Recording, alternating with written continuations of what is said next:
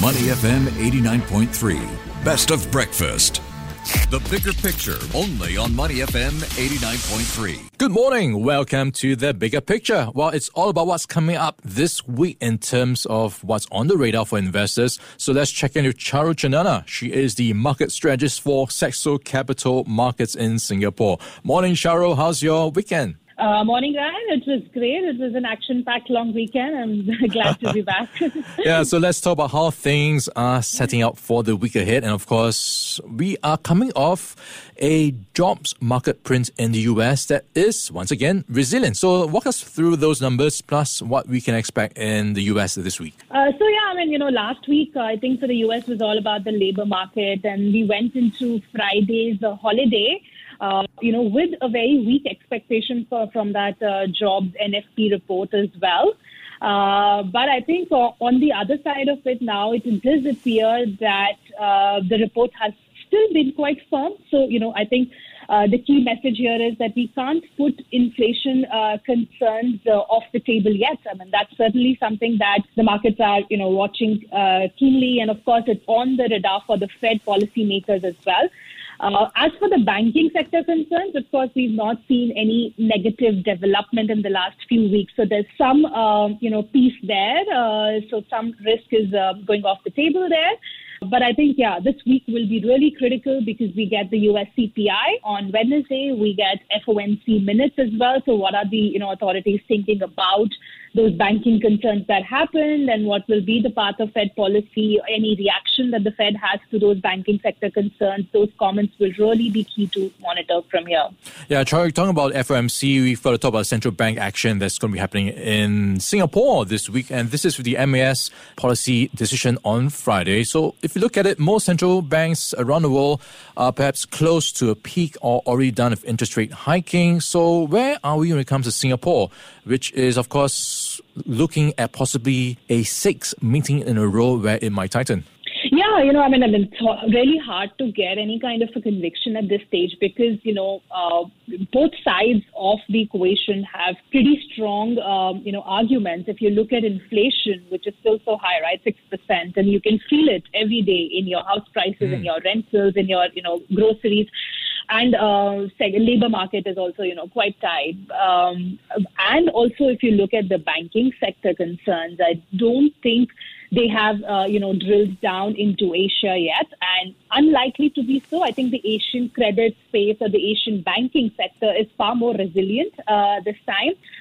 So I don't see financial concerns of that order. But of course, economic growth concerns are going to increase for Singapore because of this global slowdown that's potentially coming our way. And, Singapore being a small open economy, highly dependent on exports, we could see economic concerns ramping up. So, but my personal sense here is that, MAS could squeeze in one more, round of tightening before those economic concerns become really big because inflation, because financial concerns not so big. So I think we could see that, we could see the Singapore near band, the Sing dollar near band. It could be recentered higher in my sense this week. Yeah, alongside the monetary policy decision is also the first quarter GDP numbers, the advanced numbers. So looking at what we got in the fourth quarter, it was slower than expected in the last 3 months of 2022. What can you expect going into this year, Charu?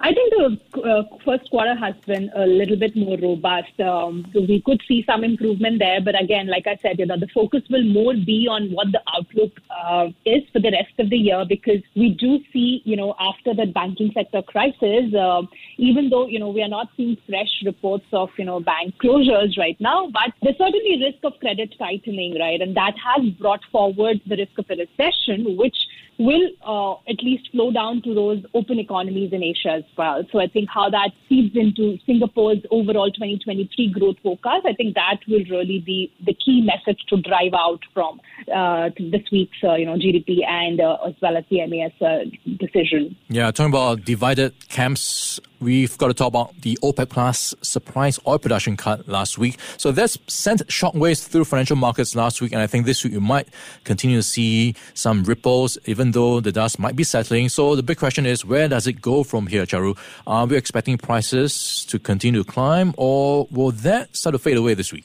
Yeah, I know. I mean, that's really the big question after oil prices actually saw 8%, something like that, kind of a growth last week, and have had 3 actually weeks of gains. So, like you said, I mean, of course, the bigger focus from here will be the demand side problems. Again, the calls of a recession are picking up. So what that OPEC plus production cut has really meant is that it has driven out a lot of the short sellers from the market. So I think the market fundamentals now will be a lot more aligned to those demand and supply kind of outlooks.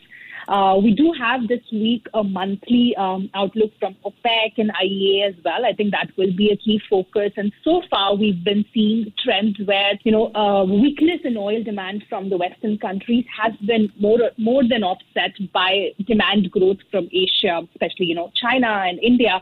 Whether that can continue or not, I think will be the key focus because, like I said, in the near term, it does seem like we have enough supply of the oil. So the focus will a little bit shift towards recession, towards demand concerns from here. Yeah, so far oil prices seem to be near 3-month highs. So that's going to be on many factors to watch out for in the coming quarters. We are in conversation with Charu Chunana. She is the market strategist for Saxo Capital Markets. Now, looking at China, that's also going to be coming into play this week with a bit of a data dump. What can we expect, Charu? I think lots of key data. We have inflation, we have credit data. I think that's more important for me. There's also trade data. But beyond, I'll come back to your question on data, but, I think it's worth highlighting, Ryan, first about all those, military drills that are happening. That's obviously, you have to keep an eye on geopolitical situation in the region here because we saw that in August as well after Pelosi's visit to Taiwan. And now after, the visit of Taiwanese president to the U.S., we are seeing those military drills again. So how that really shapes up this week, especially today, early part of the week, I think that will be really key. And then the chip war between the US and China is also escalating quite quickly. And now China has launched a probe into Micron technology as well. So I think how that kind of develops is also, I think, a big focus for me this week. But yeah, coming back to your point on data, I think credit data is really key as it gives us a sense of, how much liquidity or policy support is coming from the authorities.